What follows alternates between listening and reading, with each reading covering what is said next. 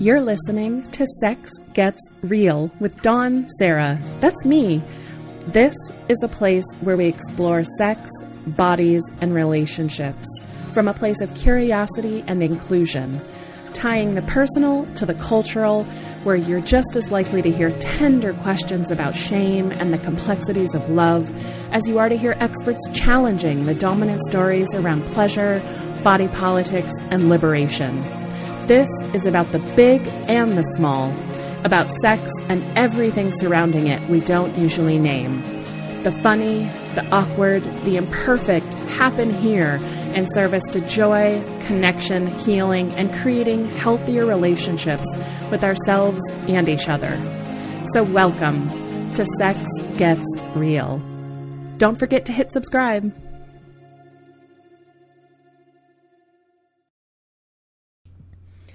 Hey you, welcome to this week's episode. It is an in-person interview, which is rare and exciting, and I love it. It is with Dr. Lori Brotto, who I will tell you more about in just a minute, but she lives here in the Vancouver area, and we were able to meet up in person and have a delightful conversation about her new book, Better Sex Through Mindfulness, which we are going to be talking all about sexual pain, sexual dysfunction, feelings of not being able to get connected and not experiencing pleasure during sex. We go some really interesting places. We even talk about like fantasy and erotica versus mindfulness and how they can both be used as tools in the bedroom. So this is something that I am ridiculously excited about. Also, welcome to the new intro, and there's an outro for the show. We will also be having some really exciting giveaways and prizes coming up over the next couple of months, from sex toys and books to money and all kinds of stuff. So totally stay tuned. And of course, for this week's bonus, head to patreon.com/sexgetsreal. If you support at the $3 level and above, you get bonus audio content. Sometimes it's extended interviews with guests. Sometimes it's erotica writing and all kinds of other yummy, fun, random things. Plus, if you support at $5 and above, you can help me field listener emails by providing your thoughts and advice, and then I may read it on the air in a future episode. So totally check that out. So let me tell you a little bit about Dr. Brotto. Dr. Lori Brotto completed her PhD in clinical psychology from the University of British Columbia, where her research primarily focused on psychophysiological aspects of sexual arousal in women diagnosed with sexual dysfunctions. Her psychology internship at the University of Washington specialized in the use of cognitive behavioral therapy for mood, anxiety, substance abuse, and psychotic disorders. Following her internship, Dr. Brotto's fellowship in reproductive and sexual medicine at UW was mentored by Dr. Julia Hyman, director of the Kinsey Institute. As a registered psychologist, Dr. Brotto offers psychological therapy to patients referred from both UBC departments of obstetrics and gynecology and psychiatry, as well as the BC Cancer Agency. Dr. Brotto also sees private patients. Her new book, Better Sex Through Mindfulness, published by Greystone Books, is a scientifically informed translation of her research on mindfulness to improve women's and all of our sexuality. One last thing that I just want to mention, this book is incredible, and much like Come As You Are with Emily Nagoski, it is about research done on women, and it's presented as being for women. The research, though, is something that works for any gender and any body. Lori does mention in the episode that while she's been working for 15 years with women, that includes both cis and trans women, and she works in private clients with queer and non-binary folks. Even though you're going to hear us talking a lot about women, just know that so much of this translates to us regardless of gender and body type. So I hope you enjoy, and here is my in-person chat with Dr. Lori Brotto, which is why it sounds a little different than my chats usually do. Hey everyone, I am here with Dr. Lori Brotto. We are in person, which is such a treat. I don't get to do that very often, and this is going to feel amazing and magical. The last time I did this in person was with Zena Sharman, whom we adore. So this promises to be amazing. Anyway, welcome to the show. Thank you so much for having me, Dawn. You're welcome. We're here because you just had this incredible new book come out that's all about better sex through mindfulness. And I would love it if you could tell us a little bit about what got you studying mindfulness and sex. Great. So I've been a sex researcher for some time. I started as a graduate student. Actually, I started as an undergraduate student volunteer, watching rats have sex in these large cylindrical glass tubes. And I did that for about 6 years. And I looked at the influence of different medications, different stressors on sexual behavior in these beautiful little rodents who I loved. And it was in the year 1998 that Viagra was approved in the United States, a year later in Canada. And it was a watershed moment for the field of sexual dysfunction, sexual health. Suddenly, millions and millions of men who were struggling with erectile dysfunction had a discreet, easy, effective way of improving their sexual function. And then shortly after that, there was a large publication that indicated that over 40% of women struggle with sexual concerns. And that number was far higher than the comparable rate for men. So we had this effective and safe medication for men, far higher rates of sexual dysfunction in women. And that sort of took me on a detour away from the rat lab into the field of women's sexual health. And I quickly discovered that not only were there no safe and effective and approved medications for women, when you looked at the more psychological approaches, that literature was also quite sparse. There were not very many trials that really looked at effective treatments. So then fast forward a few years, and I was at the University of Washington. And as part of my training as a psychology resident, I had the amazing opportunity to study with Marsha Linehan, who developed a behavioral treatment for people who really struggled with identity and their sense of self and a lot of cutting behavior and suicidal tendencies. And as part of that behavioral treatment, mindfulness was a core aspect of that treatment. So essentially, we were teaching these individuals who struggled with wanting to hurt themselves that if they could pay attention in the present moment and really sit with their discomfort and their suffering and their suicidality, that they could tolerate it, that they didn't have to hurt themselves. And for me, it was completely a profound experience that tuning in could be a way of coping. And so at the same time as I was learning dialectical behavior therapy, I was continuing to do sex research studies with different populations of women with sexual concerns. And I was working closely with the Seattle Cancer Care Alliance, and in particular with women who, after their surgeries for gynecologic cancer, really talked about a profound disconnect from their sense of sexuality, their bodies, no longer feeling any pleasure at all. And I had a little bit of a light bulb moment where I was noticing some similarities in the people with suicidal tendencies who talked about a disconnect and the women with sexual concerns who talked about a disconnect. And because I had seen mindfulness be so effective in the first group, I thought, what do we have to lose? Nothing, by teaching these women who reported a complete loss to just tune in and see what happened. And so brought these women sort of one by one into my office. I, of course, immersed myself in the practice and the theory and the reading around mindfulness, and then began teaching these women about it as I was learning about it myself. And the initial findings were striking. These women were saying, oh my God, they're still feeling there. Like, I still feel pleasure. I thought it was dead. I thought it was gone. And that really started the next 15 or so years of studying this much more formally. How incredible to have these wonderful mentors who were doing this really powerful work, and then to kind of see this nexus of like, wow, maybe I can actually help people with pleasure using this mindfulness technique. What an incredible and important thing to study.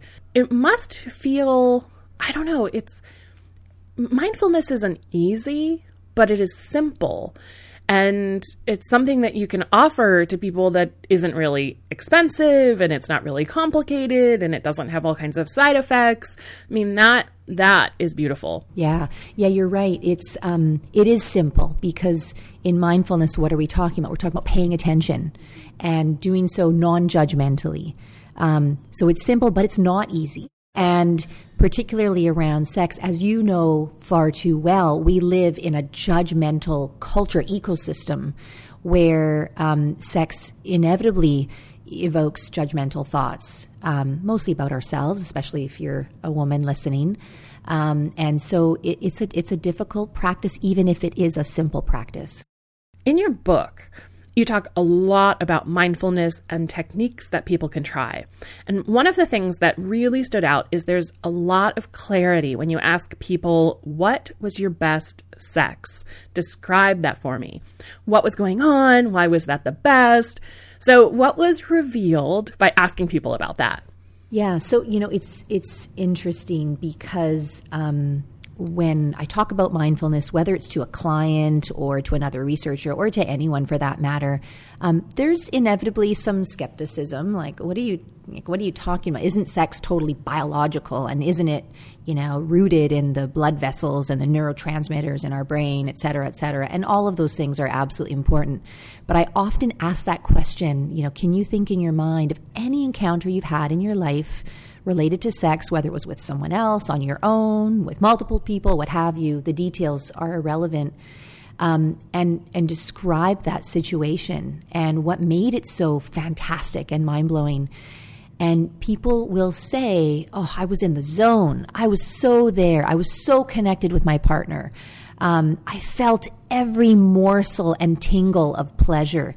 And all of that is the language of mindfulness, right? Being so present that you can, follow a single sensation microsecond by microsecond, and that feeling of it being so alive and so connected, that is mindfulness.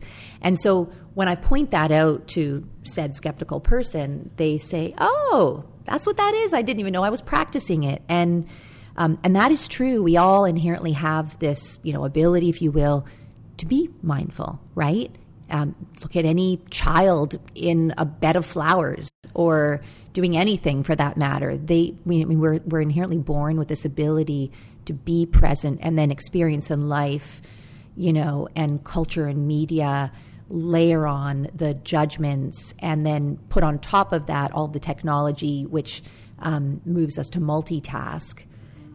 We feel like we lose that ability, but it's inherent in us. So again, I think, regardless of the quality or the type of sex, I think most people have brought that ability to be mindful into a sexual encounter. So it's a matter of how do we evoke that again and deliberately practice that. What would your recommendation be? Because I had a lot of questions around this very thing, and I know you encounter this as well.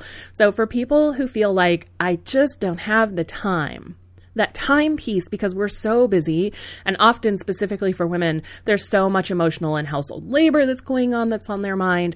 So for people who are worried about the amount of time that it takes to really get present and turn off those distractions, what would you suggest? So, first of all, I think those same concerns around time apply to sex. And a lot of people that we talk to, first of all, there's this prevailing myth that sex has to happen at night. Yeah. And it has to happen late at night, after you watch the mundane or sometimes emotional news. And it happens at a time when our resources and our energy levels and our ability to really, invest energy are at their lowest, right? And then sometimes we wonder why the quality of sex is so poor. So we rush it, we get it over with because we've got to get it on the calendar, right? Or else, there's all kinds of consequences if we don't meet a certain standard of what we think is normal for sexual frequency. And so I often talk to people about, what else in your life that's important to you do you not plan and do you not prioritize? And we should apply that same kind of importance and prioritization to sex. And I would say that also applies to mindfulness, that again, although it's a simple practice, it's a challenging, it's not an easy practice, and it does require the time, the investment of time. And so for someone who is brand new to whether it's mindfulness or meditation or any kind of formal contemplative practice, it does require the time to put into it, the quote on the pillow practice time. And when we invest that time, the formal practice, we then it becomes easier, a bit more automatic to then bring that into the different encounters of our life, whether it's while we're eating a meal or while we're going for a walk or while we're having sex or while we're having a conversation with someone else. So the formal practice is important. I do often get asked, well, what's the minimum number of minutes? Like, what's that sweet spot? How much do I really have to practice? And, we don't know the answer. Mindfulness researchers have tried to investigate that. It's kind of hard to study because how do you randomize people to 5 minutes versus 10 minutes versus 15 minutes and control everything? So we can make our best guess. One of the things we do know that the mindfulness scientists have taught us is that more frequent practice, even if they're shorter, seems to be more beneficial than a single long practice, like meditating for an entire day. It's much more beneficial to say formally have a mindfulness practice 10 minutes a day, but every day. And so, the question of I don't have enough time, I don't have a magic wand that gives people more time, but I do know, we know that we also waste a lot of time doing things that maybe we feel are important. And, don't get me wrong, I love spending an hour on Twitter, but we can waste a lot of time on social media or doing things that are less important. So it in part is a little bit about prioritizing sex and prioritizing this as not only a skill to be more present in sex, but it's also a way of being, right? So, how great would it be to enjoy every meal without quickly scarfing it down and forgetting what we've eaten, right? So it's a way of being that we can take into our life. Okay. I don't know if you've seen it, but as I was researching for our talk today, I went to Amazon and I was checking out reviews, which overall are fantastic. But I read one review of your book that made me feel some feelings, and I wanted to bring it up just for people who are listening. Because the review said women need to take responsibility for their own deficiencies and stop blaming others, which is why they liked your book. And that was kind of like, you so missed the point. For people who are tuning in, so much of the book is really about being present with yourself and tuning into sensations. They don't even have to have like genital or sexual sensations, but just what is the feel of a hand on your back, and really being able to get really clear about what it's like to be in your body and in your anxieties and in your fears. So how would you respond to this reading of, well, this is your thing to work on. This is your problem to fix. Go sit on the cushion. It has nothing to do with me. Yeah. Wow. I didn't read that review. I'm kind of glad I didn't. And I'm noticing a little bit of increase in blood pressure right now as I'm Me too. trying to sift through that, and unfortunately I do hear that in my clinical practice quite a bit when, let's say a woman who is in a relationship with a man, although not exclusively, or not necessarily, and she'll come to the first session, and I'll have spoken to her on the phone, and I'll say, "Oh, you're here. Is your partner on their way?" And she'll say, "No, he decided that this was my issue," and then I would do some sessions, and then we would check in a couple of months once I've gotten better.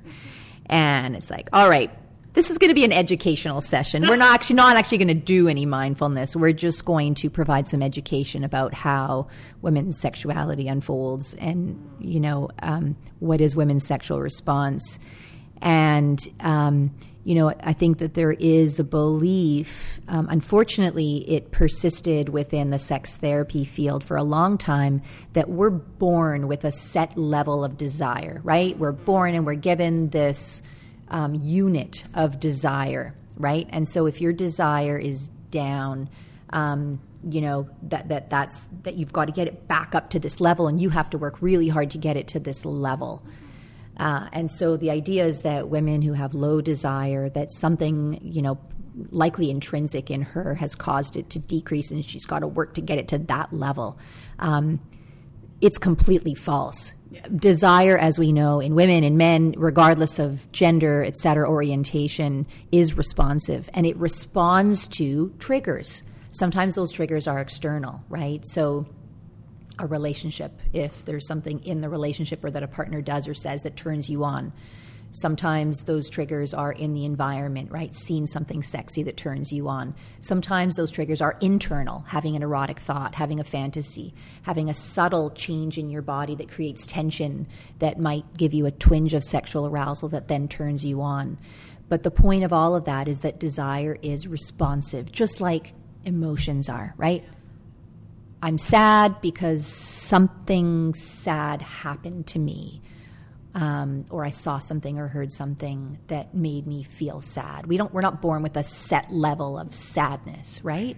Obviously, we might fall along the curve around our predispositions to feeling sad versus not, so our threshold for feeling that. And that's the same with desire.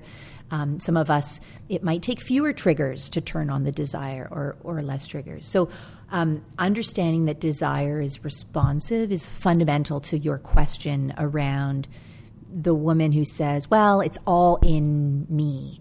And so when we really understand the importance of those triggers, we quickly and immediately see, no, of course not. It's not all within her. That the environment, her relationships with other people, her relationships and connection to her sexual partners or intimate partners, all of that is so important when it comes to her own feelings of desire.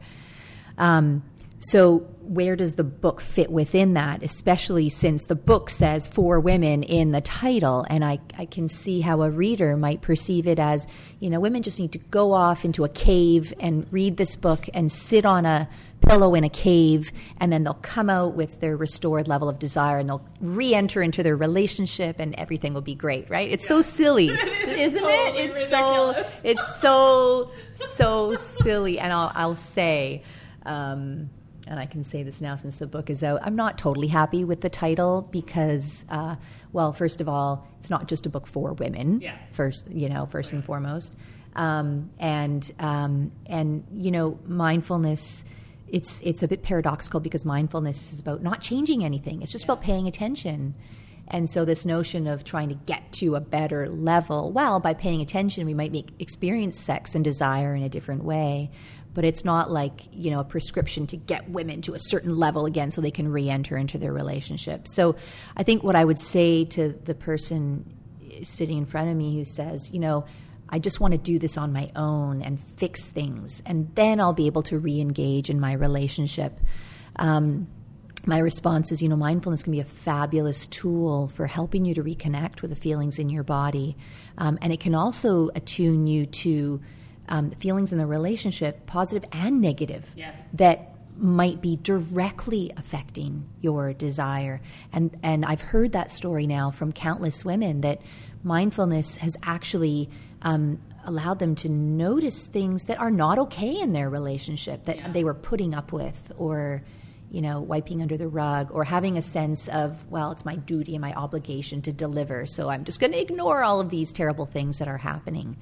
So when you observe, when you start to pay attention, you can notice some great things. You might also notice some upsetting things as well. Right. Maybe there are some things that really need to be addressed before we start talking about sex. Yeah, I agree. One of the things that rang so true through the book, and also just in so many of the experiences that I've had, is your research has shown that through being able to really develop that trusting relationship with body and also being able to develop that key attention, which so many of us are really terrible at these days, whether the frequency changed or not, and whether the satisfaction had a small gain or a significant gain when it came to sex, that overall there was so much more ease in just stopping the avoidance and lowering the anxiety. And that could be such a massive win for people.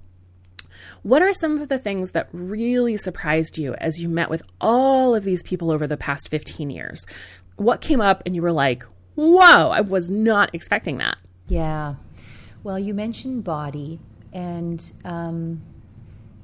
I think I was surprised, and maybe I shouldn't be, at how hard women are on themselves when it comes to body, both external physical body and internal body sensations. Really horribly judgmental of themselves.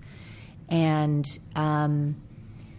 many stories of avoidance of, sex with the lights off, or, don't touch there, even though it feels good, but don't touch there because I don't like that part of my body. Or let's kind of quickly get this over with, again, even though it's pleasurable for me, because, I don't want you to notice this part of my body that I don't like. And so those stories are very sad. They make me very, very sad. And I've heard them in younger women, in older women, women across cultures, premenopausal, postmenopausal women, almost universal, and universal in a really not okay way. We need to stop being so hard on ourselves about our bodies. And it directly impacts sex, because when we shorten what feels good, and we sort of don't give our bodies and our brain the time that they need to communicate with one another, and we know that there's a really important feedback loop, right? When the body starts to respond through touch or through what have you, and starts to produce physical sensations, and the brain starts to pick up those signals, which mindfulness really helps with, tuning into those signals. The brain then further communicates down to the body, increase in the feeling. Now it's not just touch, but it's pleasure and it's sensation, and we foreshorten that, which negative body image directly affects. The outcome is a completely unsatisfying encounter, completely. And so, again, it's something that maybe I shouldn't be surprised with, but I really I wish we had a method of pushing back against, is around, negative body image is actually disastrous for sexuality, for healthy sexuality. So that's been a surprising finding. I think totally taken in a different direction, another surprising finding is the individuals who were really, really skeptical at the outset, right? The person who says, well, I tried yoga once and I hated it and I never went back, or I'm frankly just too busy to do this. I literally don't have 5 minutes in my day where I can do this. And the individual who says, how on earth is breathing and paying attention to breathing going to help my sex, right? So different flavors of skepticism. And it's something that we've actually studied empirically. We've actually measured skepticism at the outset, and we've measured confidence in the mindfulness approach and beliefs around, do you think that this is really going to help you? And we've measured those different things, and then actually correlated those indices with improvements in desire, reductions in sexual distress, improvements in sexual satisfaction, et cetera. And, I couldn't have asked for a more perfect ending to the story. It turns out it's irrelevant. It doesn't matter your level of skepticism at the beginning, how much you bought into it, how many years of, Buddhist formal meditation practice you had versus the total skeptic. They improved on those measures of desire and satisfaction and distress to the same degree. So it's awesome. Yeah. It's an awesome finding that, you don't have to be a believer at the outset. All you have to have is a willingness to try it. Yeah. And one of the ways that we introduce it and try it, and the book talks about the raise-in, and it's certainly not original. It's, it's a component of mindfulness-based cognitive therapy, mindfulness-based stress reduction, formal programs of mindfulness that have been around for 20, 30 years. And we will spend about 15 minutes interacting with one single raisin 15 minutes.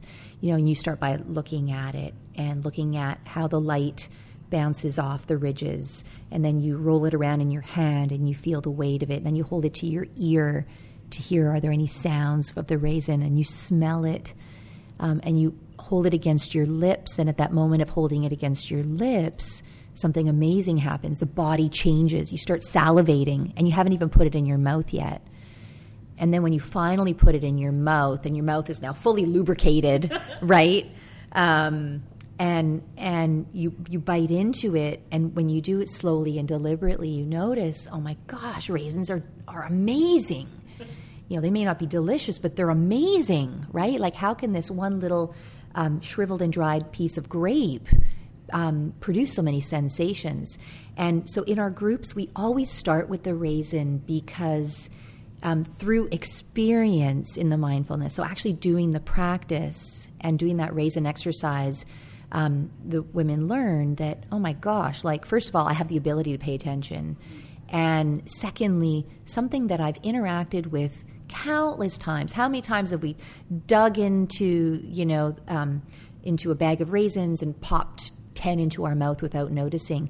And so we could interact with this object that we've seen many times in a new way, and it produced so many sensations. And I think that exercise is the critical exercise to turn the naysayers and the skeptics into, being open to try this. I did that raisin exercise about 15 years ago. I was at Kripalu, which is a mindfulness and yoga center in the Berkshires in Massachusetts, and we did that exact raisin exercise. I remember that moment of biting into the raisin and how there was marvel and wonder so present in that moment. And that's something that I wish for so many of us to feel with our own bodies and with a partner.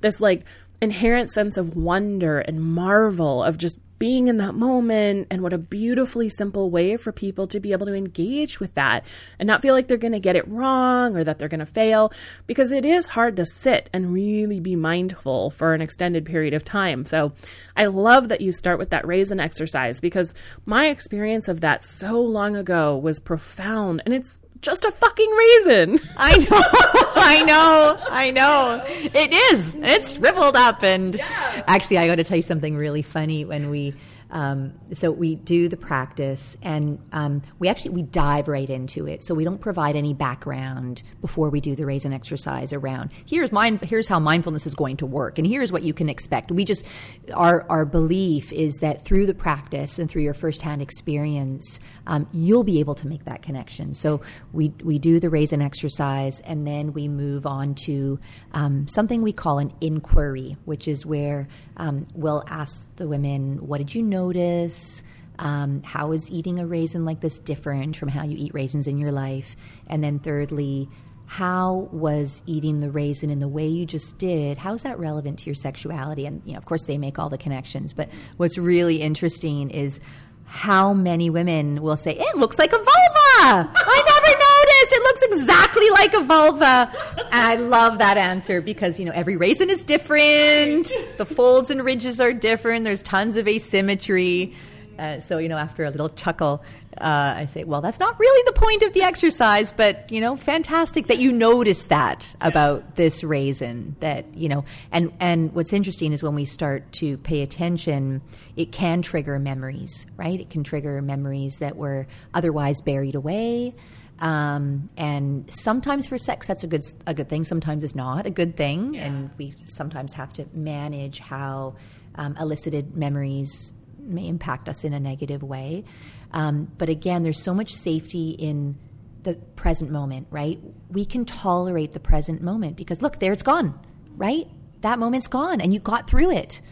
And so, for the women that are so focused on the outcome and, oh my God, am I going to respond? Is a partner going to leave me? Is this going to end in disaster?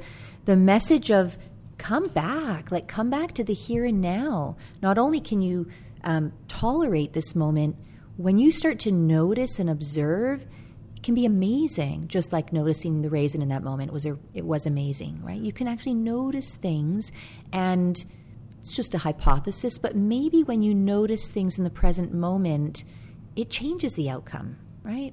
Absolutely. I think that is such an invitation, because you're right.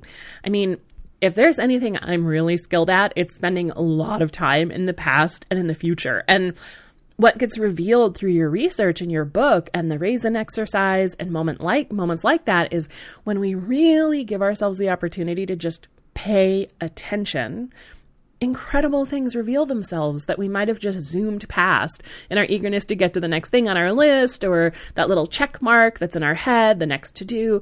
And something I encounter a lot with listeners who write into the show, and also something that comes through over and over and over again in your book with so many women.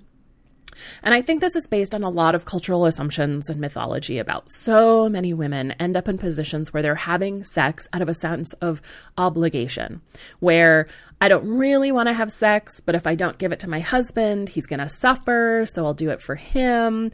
And how doing that over and over again pushes them away from their own pleasure and creates this immense sense of dread. So for people who are in that place of, I just mostly have sex for him because he needs it and I could live without it, or I'm doing it because I should since I'm in a relationship, what is the process like that you've found for people who come back to their pleasure, even if they've maybe even never been there before? Mm-hmm. You know, it's like finding that long lost, treasured toy in the closet that you completely forgot about, and you discover it, decades later. It's a feeling of wonderment and amazement and, a bit of giddiness maybe. And, I hear that from so many people, like, yep, I'm having sex, but don't enjoy it. And then I'll say, well, why would you have sex that you don't enjoy, right? Like when we think about the reward centers in our brain, we want the things that give us pleasure. So maybe your low desire for sex is low desire for the sex you're having. Yes. Not low desire for sex per se. So let's look at the sex you're having and figure out how we can, make it sex worth having. And so then, we start to examine those feelings of obligation, and that always takes me as a psychologist down the pathway of, well, is this consensual? Yeah. Right? So there, is this sex you don't want but it's still consensual, or is this really non-consensual? Like, are you worried about the outcome? Are you worried about your safety? Are you worried about the stability of your home or your family or your well-being? If a partner, unfortunately sometimes becomes belligerent or difficult to live with. Yes. Those stories are heartbreaking. Yeah. And it's no surprising that these women have lost desire, right? A medication is not going to make her, enjoy that situation at all. So first of all, we sometimes take a detour into some conflict resolution, communication training around stop having sex that you don't want to be having. Yes. And then we slowly move towards how can sex become something worth having for you? What's in it for you? And then that often takes us down another interesting direction around women feeling guilty for wanting something that's feels a bit selfish. They'll say it feels selfish to ask for what I want, or to move or do things in a way that will make it feel better for me. What about my partner? And it's like, well, you've been doing this for your partner and what your partner wants for 38 years. I think you're entitled to be a little bit selfish. And let's lose the language of selfish. Yes. Right? Selfish is so negative. It's so laden with, you're a terrible person and you're completely self-centered. When you have a satisfying sex life, however you define it, it's linked to your mood. It's linked to your sense of self, linked to your well-being, linked to your optimism. It's linked to your communication levels with other people. Sex, it doesn't exist in an isolated bubble. It's an intrinsic part of who many of us are. And so, view it through that way, that you will be a happier and overall a person that you love, that you can have some self-love towards by asking for what you want. Yes. Right? So it's not selfish. It's actually an act of, it's a fundamental part of being a whole being. Yep, agreed. There are a lot of us struggling to find our voices, and me included, asking for what I want, navigating boundaries, especially when other people have feelings about those boundaries. And I just think it's so clear with the mindfulness that if I'm just utterly present and really tuned into my body, my desires and my edges become so much clearer because I'm feeling what I'm feeling and I'm noticing and I'm able to communicate that instead of telling stories and guessing and hoping and not really being sure because I've cut myself off from my body.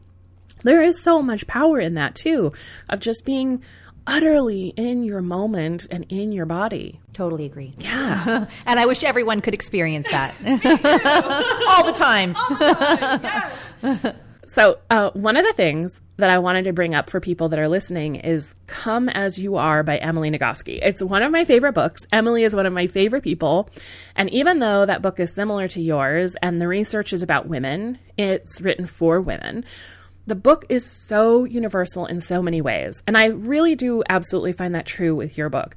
Whether you identify as a man or you're trans, non-binary, whether you're asexual or single, there is so much richness in the research and in really paying attention and just being there. What do you want to offer around mindfulness to people who don't identify as women or maybe who don't identify as sexual even? What can mindfulness offer for them? Yeah, great question. And I have been asked many times, well, what about mindfulness for men or for mindfulness for non-binary folks or mindfulness for other types of people in different relationship configurations? And, big part of the reason that the term women is in the title is because a lot of our research has been with self-identified women, cis or trans women, and women across sexual orientations and relationship configurations. So in our research, it's been focused on people who self-identify as women.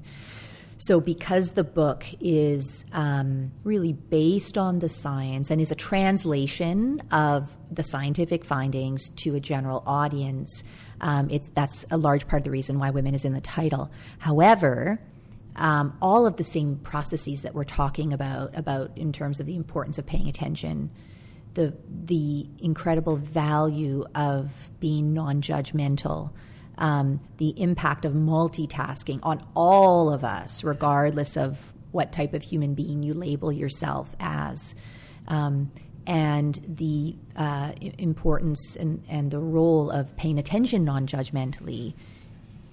There is no one type of person that could do this or could benefit from that. So in my clinical practice, I see all types of people and use mindfulness almost universally, regardless of the type of person that walks in the door to see me. Now, the research hasn't been done on all those different groups, although increasingly now, over the last 2 years or so, we have been running groups for men, men either who have difficulties with erections, situationally. So these are men who have no difficulty with an erection during masturbation, but as soon as they're with a partner or more than one partner, they lose their erection. So we've done some research with those groups and currently have been working with prostate cancer survivors who will likely never get their erections back. And so they face the reality that, how do we continue to be sexual without a rock hard boner, right? Yeah. And guess what? There's a buffet table of different ways you can be sexual without a rock hard boner, right? And so mindfulness has been challenging with that group because they're so intent on getting their erections back. And that study that's currently well underway is the men with their partners as well. And so the partners play a really important role in encouraging the prostate survivor to think about sex in a multitude of different ways. So, so the short answer is, the book is really for anyone willing to try on that new way of being that includes paying attention non-judgmentally, moment by moment. And I'll say a thing about sex, too, because again, when we think sex, I think for many people it elicits a certain image of, intercourse, and that's it. And I don't think about sex that way, and I know you don't think about sex that way at all. So much broader than that. The book, there's many sections of the book also for sex on your own, right? And that's the reality for many people, that they're having sex on their own, right? And mindfulness can be an equally important tool for that type of sex as it would be for, say, penis in vagina intercourse. Okay. I would love to talk a little bit about depression. I've received a number of emails over the years from people who are experiencing depression, and it's having an impact on their sex because of it, either because of the medication they're on or because of a number of other factors. It can be really complicated. And in the book, you talk at length about the impact of feeling stress around sex and how that can lead to depression, but also the way that depression then impacts sex and how it's this circular thing. What are some of the things that you've discovered through your research around depression and sex? So long before I started researching mindfulness and sexual desire, there has been a wealth of research that has essentially proven, and we're always careful with that word proven in science because we don't actually prove anything, but it's been found over and over and over and over again that depression and changes in sexual function tend to go hand in hand. And so when we think about depression, stripped down, its definition is really, a lack of interest in things that you used to be interested in. And sex is one of those things that used to give you pleasure. And so for the person who's experiencing a depression, it makes sense that their interest in sex has gone down. And then, as you mentioned, sometimes the antidepressant treatments, which can be really effective, sometimes absolutely essential for some people in lifting their mood, can further wreak havoc on sexual response. So getting in the way of ability to orgasm, getting in the way of physical sexual arousal, which then can further reduce sexual desire. So they do go hand in hand. We also have found in research that individuals who have sexual difficulties, if this becomes chronic, that also can trigger low mood or maybe even trigger the onset of a depression. So there's a tight bidirectional relationship between depression and sexual problems. So again, when we think about mindfulness, well before I began to research it within the context of sex, has been studied in the context of depression. And there have now been several studies that have found mindfulness to be a very effective way of preventing future depressive relapses. So this is a person who has a history of, say, bouts of depression. Ongoing practice of mindfulness can actually prevent depression from coming back. It can also be a way for the person who's in the throes of a depression to get through it. And there have been a few studies now that have compared it directly to medication and find it to be more effective than that. So it's becoming, frontline care. It's something that when the depression expert opens their toolbox, it's sitting on the top, right? So really effective. And so in our own research, because many of the people we see with low desire have had a history of depression or maybe even have symptoms of low mood at the present moment, we've always measured it. And we have consistently found across all of our studies that there's an improvement in their mood.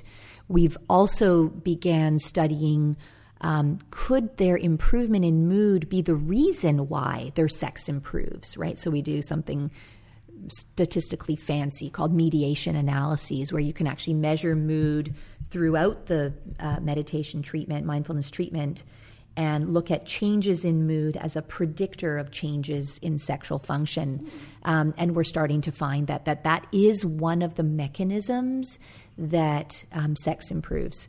Not unanimously across all people, because not everyone is depressed at the outset when they come into our groups, but it's an important mechanism.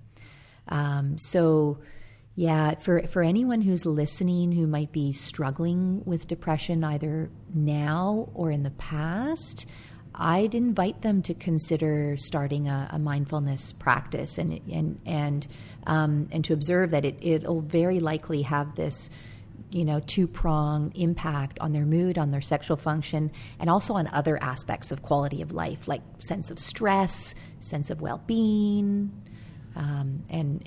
So it's got, these kind of multiple positive beneficial outcomes. I think we have time for one last question. Squeeze it in before the end of our hour. So I would love to talk a little bit about fantasy versus mindfulness and attention, because often fantasy is about leaving and going someplace really exciting and using that as a way to have some excitement or to feel something new, to try new things out that maybe we do or we don't actually want to do in real life, or both. So mindfulness is about being very present and feeling what's happening in the now and being in your body. How can we navigate that dichotomy of fantasy being exciting and allowing us to go someplace new, and mindfulness really inviting us to get super present and attentive? Great question. I'm so glad you asked it, because, mindfulness as a way of being doesn't necessarily mean that we're actively practicing it per se 24/7 or during the entire sexual encounter. I'm a big fan of fantasy. Fantasy allows one to go to a place that maybe they wouldn't in their actual real lives. It can be very sexually arousing, so in terms of stimulating the body, which in turn stimulates the mind. Novelty, we know, is really important, especially for someone who's been in a long-term relationship. And fantasy allows one to experience something totally new in a very maybe old and familiar relationship. And lots of research studies have found that fantasy can be really powerful for cultivating arousal and pleasure. So I'm a big fan of fantasy, and in my clinical work, spent a lot of time talking about, can you dip your toe in the water around fantasy? And can you start to introduce this? And what would that look like? And can that evolve into role play, and et cetera, et cetera? That said, make no mistake, fantasy is not mindfulness. Fantasy is about going somewhere else, and mindfulness is about staying right there. So they're very different. But to have the agility and ability to, when you're fantasizing, fully immerse yourself there, fully go there, in the same way that, let's say, an athlete before a big race might have an imagery and an exercise in imagining themselves performing well at their sport and crossing the finish line, right? That's not mindfulness. That's imagery, going somewhere else.